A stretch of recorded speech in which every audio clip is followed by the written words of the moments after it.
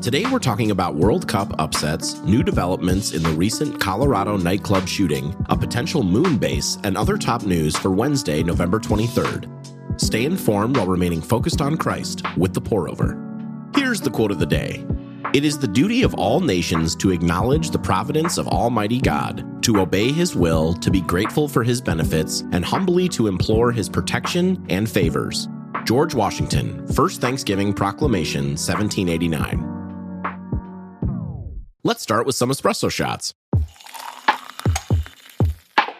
Shouts of joy and disbelief and the silence of protest rise from Qatar.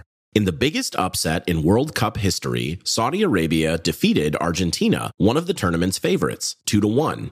Argentina, led by its superstar Lionel Messi, hadn't lost a match since June 2019. Less exciting, the United States played to a draw against Wales in its first match. Meanwhile, no team captains wore the rainbow One Love armbands after FIFA announced they would receive a yellow card, not just the typical fine for wearing unapproved armbands this World Cup. The pro-LGBT armbands were, in part, a protest against the host country, Qatar, where homosexuality is illegal. Speaking of protests, Iranian soccer players refused to sing their national anthem in a show of solidarity with those protesting in their home country. Whether you agree or disagree with the protest of another, we are always called to show love and respect. After all, it's what we'd want others to show us.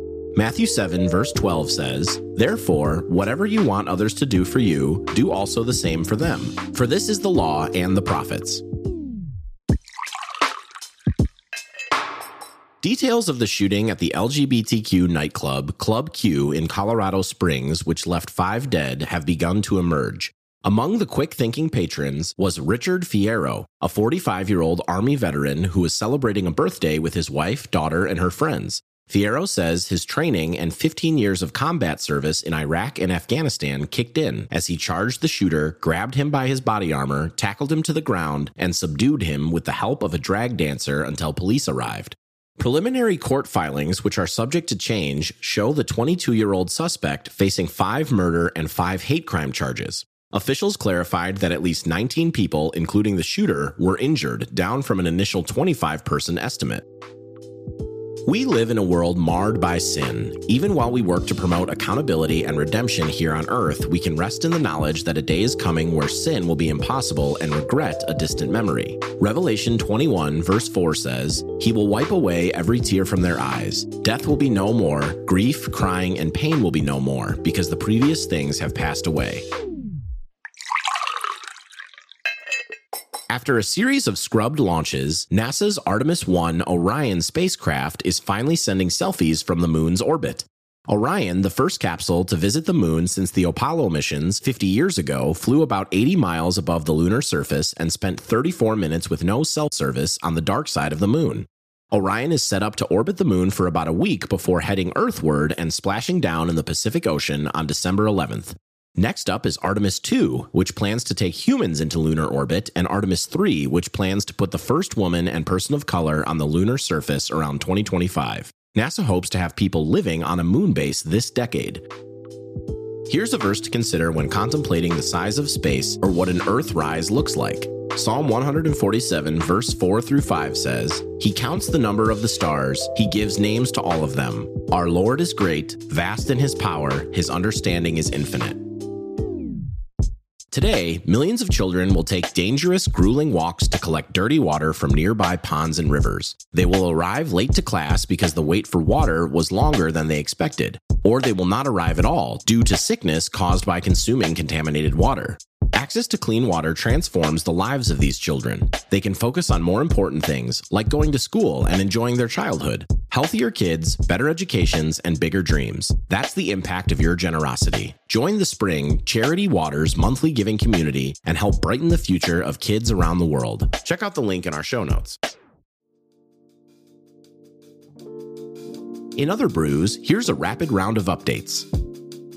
The big engine that couldn't. The largest railroad worker union in the U.S. rejected the latest collective bargaining agreement brokered by the White House. They've been negotiating since 2019, but appear stuck on work-life concerns like limited sick leave. Congress may intervene to prevent a December 9th strike, which would cost the economy $2 billion a day.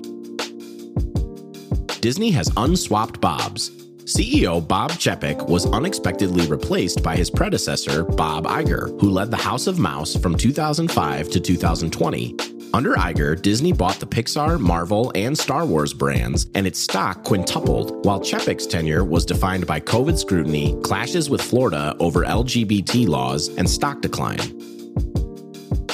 A 5.6 magnitude earthquake struck Indonesia's most populous province Monday. The fallout was catastrophic, claiming at least 268 lives, with 150 still missing, and over 1,000 injured. 58,000 people have been displaced, and 22,000 homes have been damaged. A lawyer for FTX, the $32 billion crypto exchange that imploded nearly overnight, told a judge a substantial amount of assets have either been stolen or are missing. Its newly appointed CEO, who also oversaw Enron's bankruptcy, said he has never seen such a complete failure of corporate controls or trustworthy financial information. The Biden administration has extended the payment pause on federal student loans until June 30th, while it appeals rulings that have struck down its plan to forgive $10,000 to $20,000 per borrower. Payments have been paused since March 2020 and were previously scheduled to resume in January.